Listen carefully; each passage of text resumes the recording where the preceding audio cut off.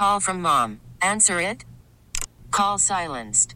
Instacart knows nothing gets between you and the game. That's why they make ordering from your couch easy.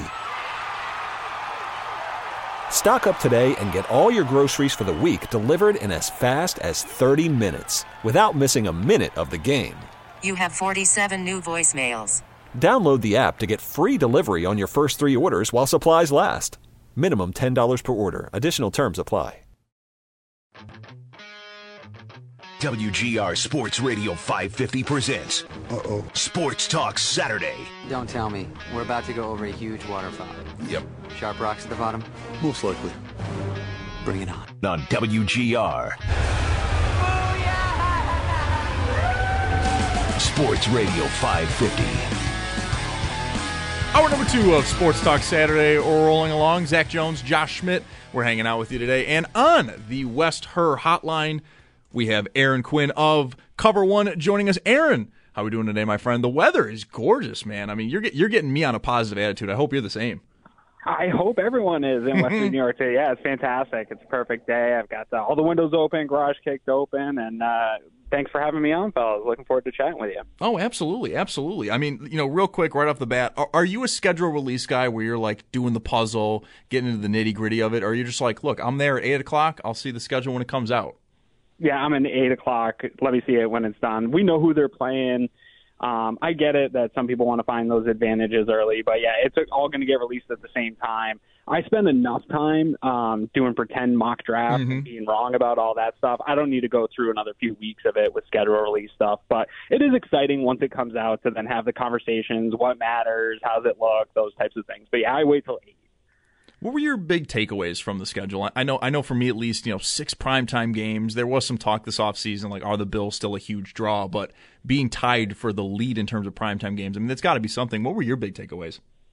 Yeah, I think at the top it starts there, that as much as I'm a 1 o'clock Sunday football kind of guy, but this is sort of the burden that fans of a really good football team have to have. And it is a good reminder that at least whether or not we believe in them or not, I think the league believes in them, and it shows Vegas when you look at the lines of these games. I know it doesn't matter what the lines are this time of year, but it gives you a good indication of what people outside of the fan base and unbiased people think about the team. And all indications still point that the Bills are very much a 12 to 14 win team, the darlings of the NFL, up there with Kansas City, with Cincinnati, with some of these teams. They're in that top tier, and it's an important reminder, I think, for fans as we ramp up into the offseason process, because that loss still stings, and I think it makes you feel like the team's worse or in a worse spot than they actually are. And so it's good to see some unbiased flower shed on the team when this type of stuff comes out. Which game, I don't know if the word nervous is correct, but which game are you a little bit more nervous for, Cincinnati or Kansas City? Because Kansas City's off the bye week, but Cincinnati is going to be a lot of emotions given the loss, like you mentioned, and DeMar Hamlin and everything like that. So, which one do you think will be more tough on the emotions of the players and things like that? I think Cincinnati right now feels a little bit like the bigger hurdle. While they're both right there, they're both the teams you've got to get over for the hump. The Bills have done that in the regular season with Kansas City a couple times, right? Like where you really want to beat Kansas City is a playoff game, and same with Cincinnati, but you haven't had that chance. Obviously, the game got canceled last year. We didn't know how first it got postponed, then canceled, so you don't know how that plays out. And then really, I think that loss against Cincinnati, for whatever the reasons, right, we can talk about why the team looked the way they did, but that was one of the worst losses in the Sean McDermott era in terms of just the way a team physically dismantled you. And so I think they have a lot to show on that one. To me, that's the one that's circled the highest, but I've got another take sort of about the schedule. It's not so much a game that I'm worried about or not, but there's a stretch that always seems to happen for the Bills, and I feel like everybody knows about it right around October, and I think it starts around that Dolphins game in Buffalo October 1st and runs right through that Cincinnati game, where they always seem to be slumping right during this time between October and November for whatever the reason is, whether it's defense, offense, Allen, whatever's going on. And there's some tough games in there, and there's some ones that they shouldn't drop. Like, that's probably the stretch where there's the games that you really should handle bunched in between the Dolphins and the Bengals, and that's what scares me probably the most about the schedules. Can they overcome these weird slumps that happen every fall? Thursday Night Football, Tampa Bay at home. Billsy lost this year? Maybe. I'm not saying it. I don't want to say that. I'm not trying to say it, but it's in there, right? That's when the schedule came out Thursday. I looked at that game and went, "Oh, that's gonna sting." Like I can feel it coming in my bones. I don't want it to, but Jacksonville against Urban Meyer, Zach Wilson, the Jets last year. Like I feel like there's gonna be that one loss we're all gonna look back on and go, "The hell was that? What happened there?" And they're for sure going to have a stinker to some of they shouldn't, right? Absolutely. It's expected this year, but, I mean, they still finished with 11, 12, 13 wins. You can't be too mad about it. But another big takeaway for me, Aaron, the 425 games. Buffalo has never been a team that traditionally plays at 425. They're on the East Coast. I mean, that's never been their thing. What do you make of the end of the season? Effectively, no 1 o'clock games. They have one Sunday, December 31st against New England. The rest is either 8 o'clocks or 425s after that Cincinnati game. Yeah, I think this is just going to be our new norm while Josh Allen is playing at the levels that he's at. The league, there's less spots in those time slots, and they're going to want to put on the best performances or what they believe are going to be those best matchups. So we enjoyed it through the drought era. That was probably the only benefit of being a drought era fan was you had the consistency of 1 o'clock football in your life. But again, I will swap that consistency and loving 1 o'clock football for having a team that is projected to have this type of success year in and year out. And if that means boosting my tailgate a little bit longer and having more of a dinner than a lunch, then so be it. So moving away from the schedule a little bit, what are your thoughts on this year's rookie class, given it's a few weeks away from the draft now, and especially Dalton Kincaid? Yeah, this one for me is so interesting because I really think the adding a pass-catching weapon really should probably be celebrated almost universally for the Bills. And I feel like the media has, and I'm not always in agreement with the national media, but you have Daniel Jeremiah, Greg Cosell, just all these folks who I trust, and that's where I generate a lot of my own draft opinions from. And they're all saying, like, oh, man, you're giving Josh Allen the best pass-catching weapon in the draft. Like, that's almost not fair. It's sort of the way people talked about Kansas City getting weapons in the past, right? Like, oh, you can't give this kind of weapon to Patrick Mahomes. Yeah, there's this conversation of, is he really a tight end? Did we need 2 tight ends? Those types of things. And I'm glad Brandon Beane has gone out ahead of it. If people haven't seen the Embedded series, how he explains why they went and got him and the value they had on this player and what they perceive his role in this offense is going to be, at least on paper, that sounds really exciting. Now, the conversation that's concerning is, can Ken Dorsey use them? Can they utilize these players in the offense? But my argument's been that's true about any receiver they brought in, any running back, any of these skill position guys they have on the roster. The utilization is going to be the question. That pressure's on Dorsey either way. So I don't think it should ever prevent you from getting those weapons. So I'm real excited there. And then just the value of Osiris Torrance in the second round just feels like a really good value. We had Kevin Cole of Unexpected Points on Cover One Buffalo this week, and he did it. He just said the value, whether or not that relates to success or not, will be determined in years. But the value of that pick and where you got it is one of the best of this draft class. So overall, top end, it was great. Obviously, there's a lot of controversy over the Dorian Williams pick. That's one we're going to have to play out. It's probably the most anticipated battle this summer going into camp is what happens at middle linebacker. So we'll know a little bit more about that here in the next couple of months here as we get into August. But overall, this draft class seems pretty good to one of the already better teams with a lot of depth. You've added some high-end talent at some really positions of need. You needed a pass catcher. I think everyone just expected wide receiver, and there's a tight end next to the guy's name. You brought up Dorian Williams there, and I know the night he was drafted on that Friday, it was very much a big head-scratching pick. You kind of, in a sense, drafted that guy last year in Terrell Bernard. What are you making of that pick now a few weeks, after the fact? Is it still kind of a head-scratcher? Did you like it the night of? Where are you sitting with that pick? Well, it's a tough year to lose Tremaine Edmonds, if we're being frank, and I think the Bills weren't really fully prepared to be in that position. I do think they wanted to retain Tremaine, and that was probably plan number one, and then they had to go to some other plans. Free agency was really not fantastic year to be looking for one. Levante David was probably your best option. He ended up going back to Tampa Bay. He did say the Bills tried contacting him. Not sure how far that went, but there wasn't a lot of talent. And then linebacker, the draft was really weird. There was a lot of Jack Campbell links to the Bills, but obviously if he goes 18, we don't even know if the Bills would have been in on him or not. So you don't know there. And then my whole thing with that draft was it was really Jack Campbell or nobody fit in terms of impact player for 2023 that's going to replace Tremaine Edmonds with any type of real ceiling was going to be Jack Campbell. Anything else was a project, something that's going to take years, and you already had that in Bernard. So going to Dorian Williams in the third, I don't mind the investment. I think it doubles down on making an investment there, and the draft's kind of a 50-50, and the lower in those rounds you get, the odds of those picks panning out go down. So having two of them, it doesn't disrupt what you're trying to do. They can both contribute to special teams. I think the plan for Bernard was to back up Milano, keep Edmonds full time. Obviously, business got in the way. That didn't work out. And now you have two players that you're not totally sure can be middle linebackers, but I think with some changes that are now coming without Leslie Frazier being the defensive coordinator and going to a more aggressive, traditional Sean McDermott style defense might favor a little bit these undersized linebackers that are better blitzers and aren't necessarily just taking up space in coverage like Tremaine was. Staying with the defense, we did see Zadarius Smith get moved from the Vikings last night, going to the Cleveland Browns. Do you expect the Bills to keep adding to the defense? We know they had Poona Ford late in free agency, but a name that keeps popping up was Zadarius Smith, Yannick Ngakoue. Like, do you think there's more to do here for the Bills, or do you think this might be the team that they go into camp with? I will never count out Brandon Beane making a move if one's presented to him, or him sniffing around these moves. He did talk about I think it was in the Embedded episode or one of his press conferences recently, that there is still maybe that need that they will add as a edge rusher type guy.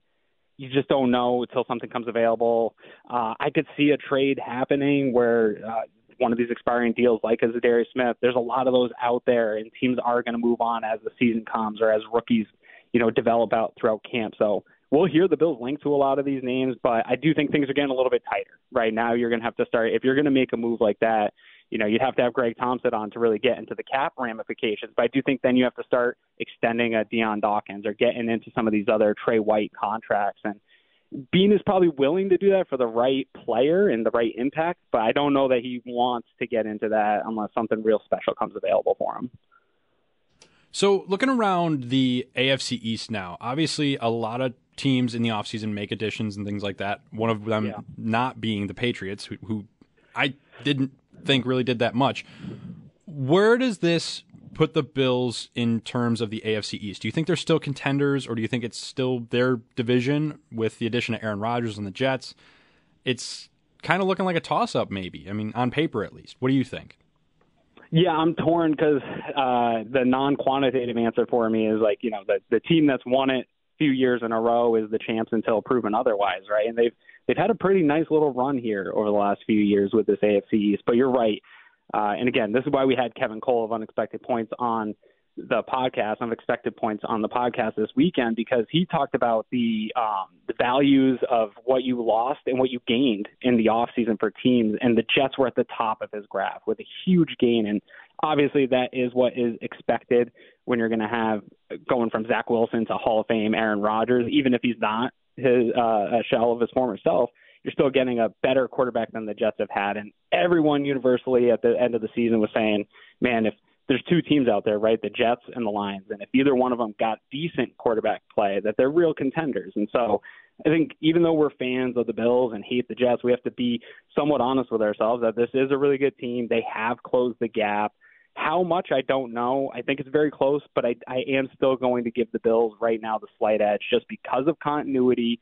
They have it in the building.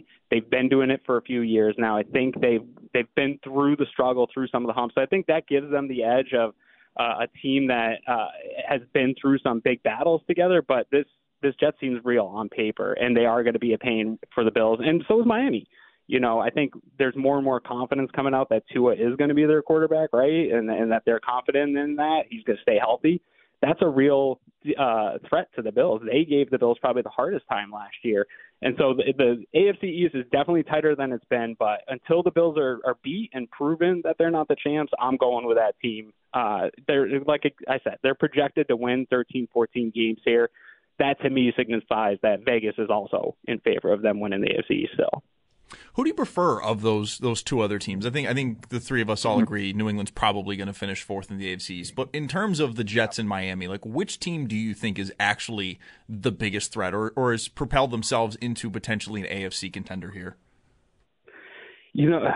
Everything in me says it's got to be the Jets. I like Mike McDaniel. I think he's a smart offensive coach. I think Robert Saleh's probably a better head coach, maybe runs a better full program. I still believe defense matters, especially winning regular season games. I think that still matters, too, to get to the spot you want to be in the season. So I think they've got the edge there just in personnel on the defensive side of the ball. I see offensive line as a big weakness for them, but I do believe that they can scheme some of that out and not let Rodgers take some of the big hits. But that's going to be a tough team defensively to scheme up against. They've got a lot of talent. Aaron Schatz of Football Outsiders, the one thing he brings up is how healthy they were last year was a little bit of an anomaly, and that's going to be difficult for them, especially on the defensive side of the ball, to keep the health that they had last year. So maybe not expect the high-end production they had, but it's still going to be a tough defense and a good scheme with good players. I want to jump back to the schedule real quick. The Detroit Lions get the opening night game against Kansas City. Do you think that, they were kind of, I don't want to call them the stars of the draft. They were like more of the main character of Twitter for a day, which we all know was a bad thing. But, yeah. Yeah, they take Jahmyr Gibbs, they take Jack Campbell, but like, do you think the Lions could be like that team? I've seen some people compare them to like the 2019 Cleveland Browns, where there's a lot of good feelings about them, but maybe they don't necessarily reach that potential. Where do you sit with the Lions, especially that opening night game against Kansas City? Well, their division's wide open, right? For the first time in 20 years, there isn't a dominant quarterback that's keeping some bad teams down. Minnesota is probably the favorite. I haven't looked at the odds there, but that's a fun team to me, and I like what Dan Campbell's doing. I get why people laughed at them in the draft. I understand it doesn't make sense with any of the analytics, any of the charts. I won't lie. There's a little part of me that if you believe in guys and you think they're the guys for you, if you have that conviction, take them. And it seems like that's their mode of operation right now.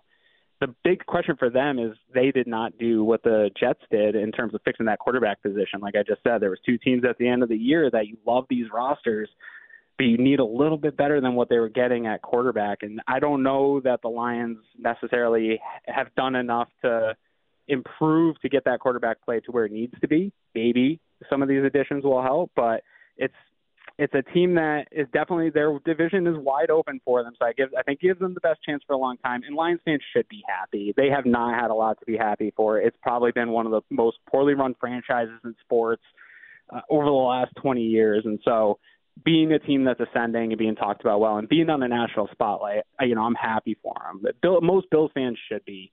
These Rust Belt cities that have been kicked down and have had bad teams, we should root for that. It would be great to see Lions make a deep playoff run or a Bills-Lions Super Bowl, something like that, and let these smaller cities get some shine.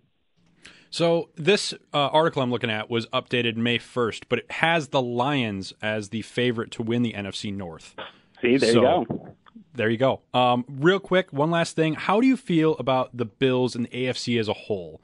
Obviously, with Cincinnati and Kansas City, there's still, like you said before, there's still that hump they have to get over. But do you still think they could finish top two, even in first in the AFC? I do. I really do. I think we have to be fair, and it's Kansas City is at the top of that AFC right now. Mahomes is the best quarterback in the league, but the Bills and Cincy are right there. I think there's a couple teams that are really nipping at the heels of them. I think Jets are one of them. Chargers, maybe people were a year behind on them still. But there's some up-and-coming teams. Maybe if Baltimore can right some of the ship. I know there's been a little bit of turmoil internally there, but there's a lot of talent on that roster if they can turn some things around. But the AFC's got some stuff. Jacksonville, that game in London is not going to be a joke like it was the last time we played them. That will be a real team you're going up against now. So the AFC is real stacked. It's a tough time to be at the top of it because everyone's coming for you. They want that 1, 2, 3 seed that you've had for the last few years. And so it's going to be a tougher road for the Bills, but it's still those three teams are very much, in my opinion, at the top until, again, proven otherwise. Aaron, before we let you get out of here and enjoy the great weather, what do you guys got cooking over at Cover One? You did mention the podcast, but we got mini camp going on right now. Training camp, it feels like, is right around the corner. You guys got anything going on now for the rest of the offseason? Absolutely. Every day Knew it. Yeah, every day we have shows coming for you guys. Go over to the YouTube channel. Make sure you like and subscribe over there. There's somebody on every single day. Plus, Eric is constantly grinding. If you haven't seen it yet, I hope you have. He did a great breakdown on Dalton Kincaid and the projected usage for him in the offense. It's a fantastic video, really well done. That's one that everybody should consume. But you'll expect more of that as we get into mini camps, as we get into training camp. What we learn about the changes on the defensive side, some of the changes that Ken Dorsey, the 12 personnel, the wrinkles. There's no better place than Cover One, Eric Turner, the film room. They'll have you covered of what to expect from the Bills here going forward with all these new changes. Fantastic. Aaron, thank you so much. Enjoy the rest of your day, and I hope we get to talk again soon. Hey, appreciate it, guys. Enjoy the day. That was Aaron Quinn over at Cover One. You heard it there, too, at the end. I mean, the Dalton Kincaid stuff. And I think that's where me and Josh want to take the next little bit here. And just, Josh, I liked the pick when it was made because I thought potentially that Michael Mayer, the tight end of Notre Dame, could have been the Bills' pick. I always thought tight end was potentially on the Bills' docket. I really, really did. But the more I hear from Kincaid and the more I hear Bean talk about what they project in Kincaid, I really, really like what I'm envisioning in that Bills offense, that he is really, honestly, just going to be another offensive weapon, that they truly do see him as the best hands in this draft. I think, Aaron brought it up on the Bills Embedded series, which you can find on YouTube. I'm blanking on the scout's name, but he said that it's the best hands he's scouted in 8 years on Kincaid, regardless of position, the best hands he has scouted. And that was something that last year, the Bills outside of Diggs did not have guys consistently catching passes, whether it be Isaiah McKenzie in the slot, Gabe Davis is the number 2, really even Dawson Knox, much of his career as a tight end. They needed those consistent hands, and now you get Kincaid going into that slot position. Realistically, that slot position as the flex tight end, I'm envisioning a lot of what he can do for this Bills team. He doesn't need to be that traditional tight end, a block first, receive second. He seems to be a guy of, we're going to teach him on a block, but while he's learning to do that, he's going to be I really do believe, a mainstay on this offense right from the get-go. Well, yeah, and I know a lot of people have mixed feelings about the whole 2 tight end system, but I think that the Bills should really test that out this year, test the waters on that, especially like in the preseason. I know teams usually don't go full in. Yeah, they won't show exactly what they want to do. But at the same time, I really do think they need to test the waters on that because I think that could be a big advantage for an offense that kind of needs a spark. I think that the Bills needs a spark, offense, yeah, absolutely. And I think as well, it's a team that needs to do the short game better. Yes. Absolutely. You don't have Cole Beasley, and that is stung for really the last 2 years, even when Cole was on the team near the end, where his body was just giving up on him. Isaiah McKenzie could have been your Cole Beasley. They were hoping, I think. Yeah, and unfortunately it didn't work out. I mean, we all loved Isaiah McKenzie off the field. He was such a character. One of my favorite personalities all time for the Bills. But absolutely. Easily. Ultimately, an athlete has to perform on the field, and you can't keep a guy just because he's a good personality. But I think eventually maybe a guy like Khalil Shakir could take that spot. But if Dalton Kincaid can produce right now in that sort of, like you said, flex tight end position of like a slot wide receiver, but he's a tight end, do it. I'm all in. Why not do it? If it's going to work. And again, like if this really is like a guy that has maybe the best hands the Bills have scouted in 8 years and all that stuff, I think it'd be malpractice to not get him on the field right away. I like what Brandon Beane is saying about him. I like everything I'm hearing from the national media and these guys that scout college players year round for a full-time job, like the Daniel Jeremiahs, the Mel Kipers of the world, talking about how he was a top 15 player in this draft, in a draft class that didn't have a ton of guys. And along with that, too, I think the Bills got a little bit lucky in the sense that he had a back injury all of this offseason where he could not participate in the combine and pro days and stuff like that and workouts. And now he was able to fall to the Bills at 25. They were able to trade up 2 spots with Jacksonville to go get him. And I'm loving everything I'm hearing about it. But we're going to take a quick timeout. We are taking your calls at 803-0550. How do you want the Bills to use Dalton Kincaid, and how do you think they will use Dalton Kincaid in this rookie year? We'll do that when we come back. You're listening to Sports Talk Saturday right here on WGR. Call from mom. Answer it. Call silenced. Instacart knows nothing gets between you and the game. That's why they make ordering from your couch easy. Stock up today and get all your groceries for the week delivered in as fast as 30 minutes without missing a minute of the game. You have 47 new voicemails. Download the app to get free delivery on your first 3 orders while supplies last. Minimum $10 per order. Additional terms apply.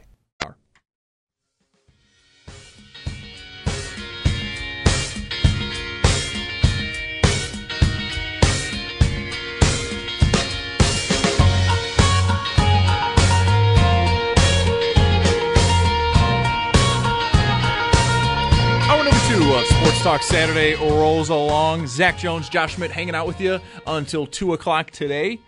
We're talking some Bills now as we transition. We just had Aaron Quinn over at Cover One on the station. If you want to hear that, you can find that on our website, WGR550.com, or on the Odyssey app in the Demand Audio section.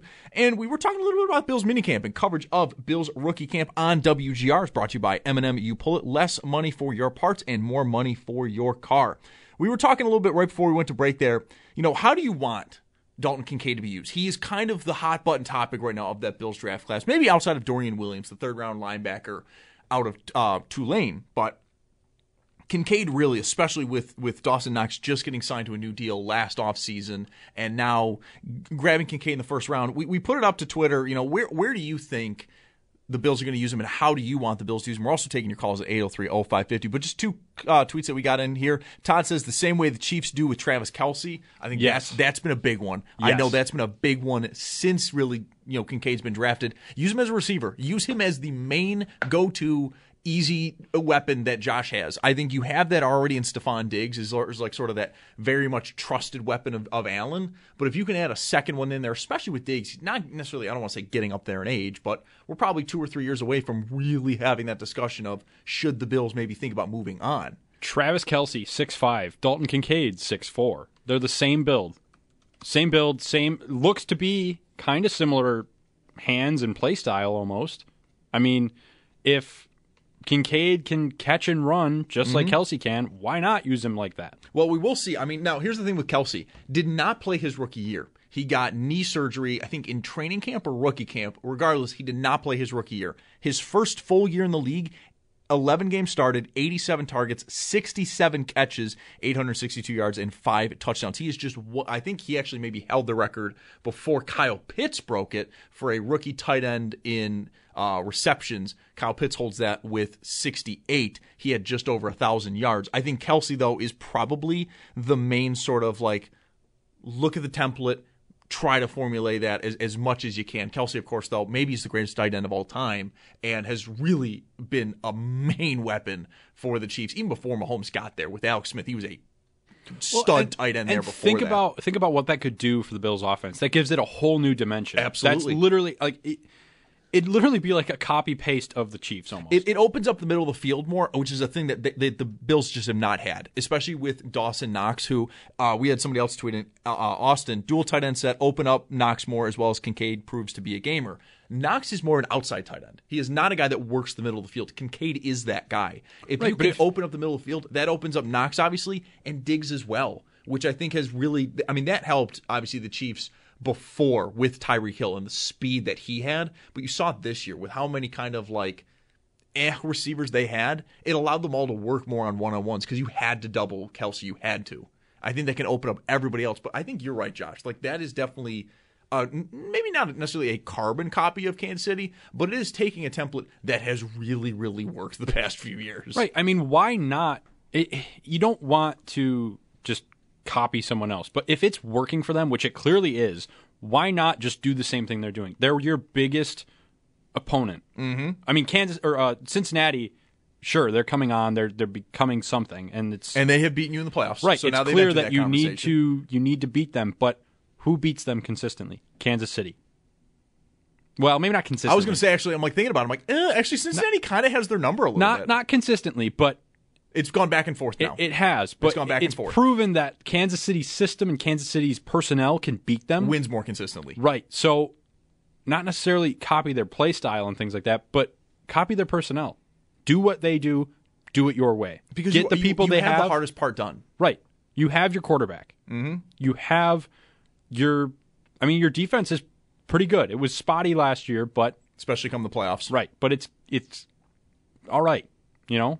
Yeah, I think absolutely. And, my thing with Kincaid, I was a big fan of the pick before, mainly because I wanted Mayer. But I think really when you look at if the Bills had drafted Mayer, that is much more of the standard, all right, let's see what happens here. It's going to take more time to transition him to the NFL. That's tight end especially has been that position that people really look to and go, hey, it takes some time for them to kind of come along and be in the NFL. I would say a lot like quarterback in that sense, too, of don't expect great things year one. If it happens, wonderful, but it just doesn't happen all that often. Quarterback is kind of transitioned to more. You do expect good things in year one. Tight end still kind of lingering a bit there. But the way the Bills have talked about Kincaid, I mean, this is where I'm talking about. I really think the Bills are going to use him quite extensively to open up the year. And namely because they're just going to have him be the receiver. They're going to have him do what he does well, which is be a receiver. And should he help blocking? Yes. I don't need that right now. We can take time on that to kind of get where we need to be. The Bills, I think, again, have the hardest part done. They have their superstar, potentially future Hall of Fame quarterback in Allen set, ready to go, and you're on the move.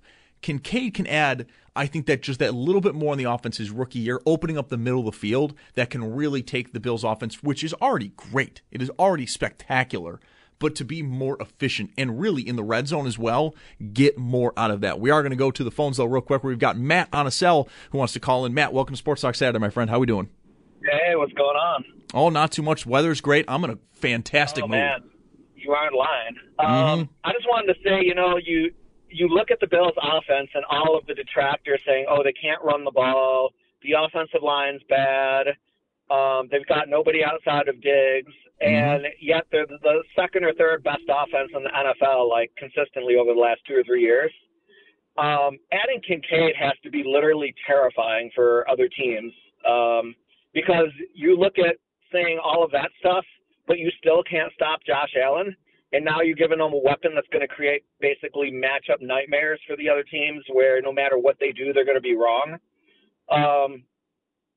It literally could make the Bills' offense unstoppable to a point where people are looking at it be like, I can't believe like how good they become and how good Allen is. Because Absolutely. I think what people are forgetting is that they keep saying, oh, Allen, blah, blah, blah, like Hurts is better than Allen, Burrow's better than Allen. If you took what Allen is being asked to do and asked one of those other quarterbacks to do it outside of Mahomes, it would be like a drastic drop in their production. Because nobody outside of Mahomes is asked to do what Allen is. I don't even think Mahomes is asked to do what Allen is. He has the best offense coordinator maybe in NFL history, designing plays and getting people wide open for him on a lot of plays, where he doesn't need to have like a spectacular play. He gets a lot of easy answers more so than Allen does. Whereas basically like Allen looks to throw to Diggs or like someone open, and if not, he's expected to make a spectacular play. And that's if he's not running from his life from an offensive line that gives up quick pressure. Yeah, absolutely, Matt. Thanks for the call, man. And that's my thing too. Like it opens up that new dimension. Now, and Matt's point too as well. What Allen is asked to do with the Bills, I fully agree on. I don't necessarily know if anyone's saying like Hurts is a better quarterback. Burrow, I think, has gotten a little bit here, but Burrow also, quietly has really never had a great playoff performance. Allen has 2 historic ones to his resume and has won pretty consistently in the playoffs since coming in. He lost his first playoff game against Houston. After that, we've had at least a win every single year in the playoffs that Allen's been here. But when you look at guys like Burrow and like Hurts, you look at the offensive rosters they have, they are exceptional. Burrow doesn't have the greatest offensive line, but what they did to kind of augment that is just get the ball out of his hands quick. Just get the ball out of his hands quick, and then them, to Brandon Beane's words, I guess, when he was talking about it, they sucked enough to get Jamar Chase. They get him. There's already that connection with Burrow. That was great. But they already had T. Higgins. They had Tyler Boyd. They had Joe Mixon. Like, they had a lot of talent there. To Hurts' point, I love Jalen Hurts. There also may not be a better constructed team in the NFL than the Philadelphia Eagles. Great offensive line, a really smart run game, and they added A.J. Brown after already having Devonta Smith and Dallas Goedert. Like, that is a great team that allowed him to do a lot. And to Matt's point as well, it was kind of Allen to Diggs or Allen make a crazy play. Allen is the do-it-all guy of the NFL. He may not be the best quarterback in the NFL. I probably would still give it to Mahomes. But in terms of who has to do the most for his team to win, Allen absolutely is number one. And if you can add just that one more piece, it didn't need to be a receiver, and I'm kind of glad it wasn't. We talked endlessly from basically January to the draft on April 27th. This wide receiver class was not good. And it was sort of people were trying to find somebody to be the good one. Zay Flowers, Jordan Addison, Jackson Smith, and Jigba. Like, everyone was desperately trying to find that guy, and they couldn't. Maybe Jackson Smith and Jigba is, maybe Zay Flowers is. I don't know. But everything I'm hearing afterwards, and Matt brought up in the beginning of his call, is every draft expert that was looking at this pick went, how in the hell could the NFL allow Dalton Kincaid to wind up in Buffalo? Because it's exactly the need the Bills needed. A guy that's going to work the middle of the field, consistent, if not great hands, and seems to be a physical freak. He had 16 catches against USC. 16 on 16 targets. And he really only had 1 year of production. Like, outside of that, he was kind of like iffy throughout college, and then it just kind of all flashed. Like, it all hit him in his last year at Utah, and he exploded onto the scene. And now everyone's talking about him as like a potential. The way I talked about it, me and Bulldog talked about it maybe a week ago. He's one of the few Bills players I can remember they drafted that had the word special next to him or has the potential to be special. They've typically drafted a lot of guys who they can do a lot of things pretty well, but nothing great.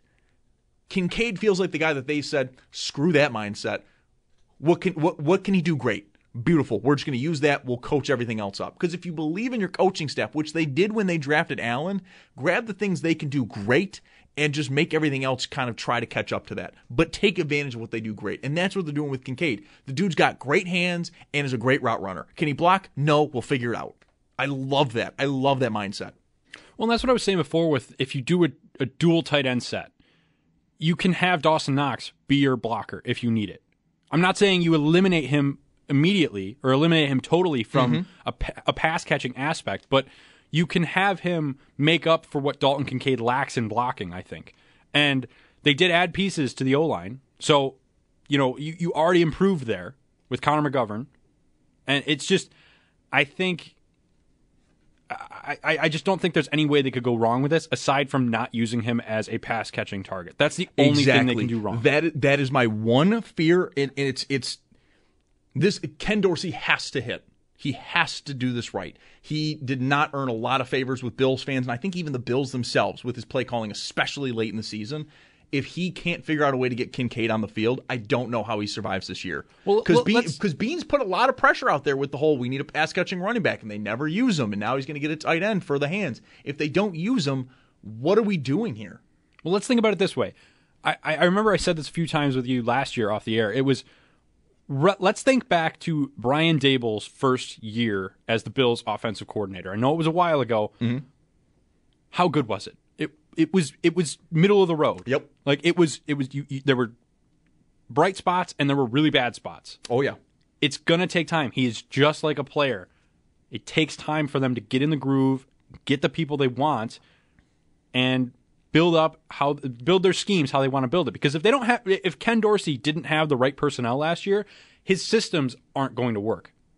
So I think this offseason has shown that they went out and got guys that Ken Dorsey can use. Well, and that's the thing, too, with Ken Dorsey. Hopefully. He played a lot of 12 personnel when he was at Miami. A lot of tight end usage when he was there. Now, the way Brandon Beane has described this, or maybe not Beane, but a lot of people, is that it's going to be 11.5. Is that Kincaid really should not be looked at as a sole tight end. He really should be used as a pass-catching weapon, which is where the 12 personnel doesn't really work out well. But 11.5, again, like this is the thing. I feel like when they were going to get Kincaid, it sounded like, at least from the Bills Embedded series and even Beane talking with the media afterwards, it sounded like Kincaid was kind of the pipe dream. Like, that'd be sweet if he fell, but let's find out. Let's see what happens. And now that he did and now that he's there, I have to imagine they had a plan in place for him. That when they got him, boom, we know how we want to use him. And we'll see if that sticks. We'll see if that's where it goes. But for right now, I'm excited. I love the pick the night of because I thought tight end was a potential, and I didn't really like any of the wide receivers. And now that I've heard more about Kincaid, I've seen more about Kincaid, I am really, really loving it. We are going to take a quick timeout here. We are still taking your calls at 803-0550. How do you want the Bills to use Dalton Kincaid, and how do you think they will use Kincaid? We'll be right back after a quick timeout. You're listening to Sports Talk Saturday with Zach Jones and Josh Schmidt, and this is WGR.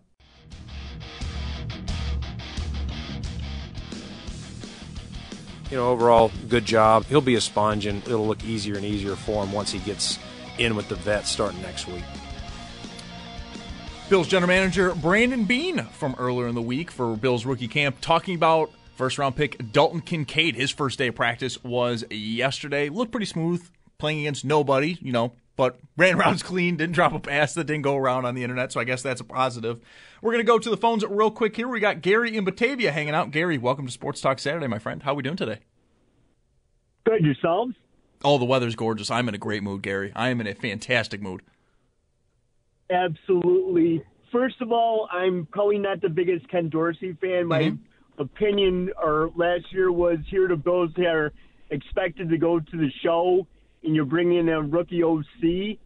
Wasn't a real big fan of that. Secondly, this offseason, what I thought was interesting was the addition of Mike Shula. And when reading up on him, how he likes to use tight ends, I thought that was really interesting because they probably didn't get the most out of Knox last year. Now you're bringing in Kincaid, and I'm thinking that might put a little bit more pressure on Dorsey this year because if he's not living up to par, he might have a short time here in Buffalo.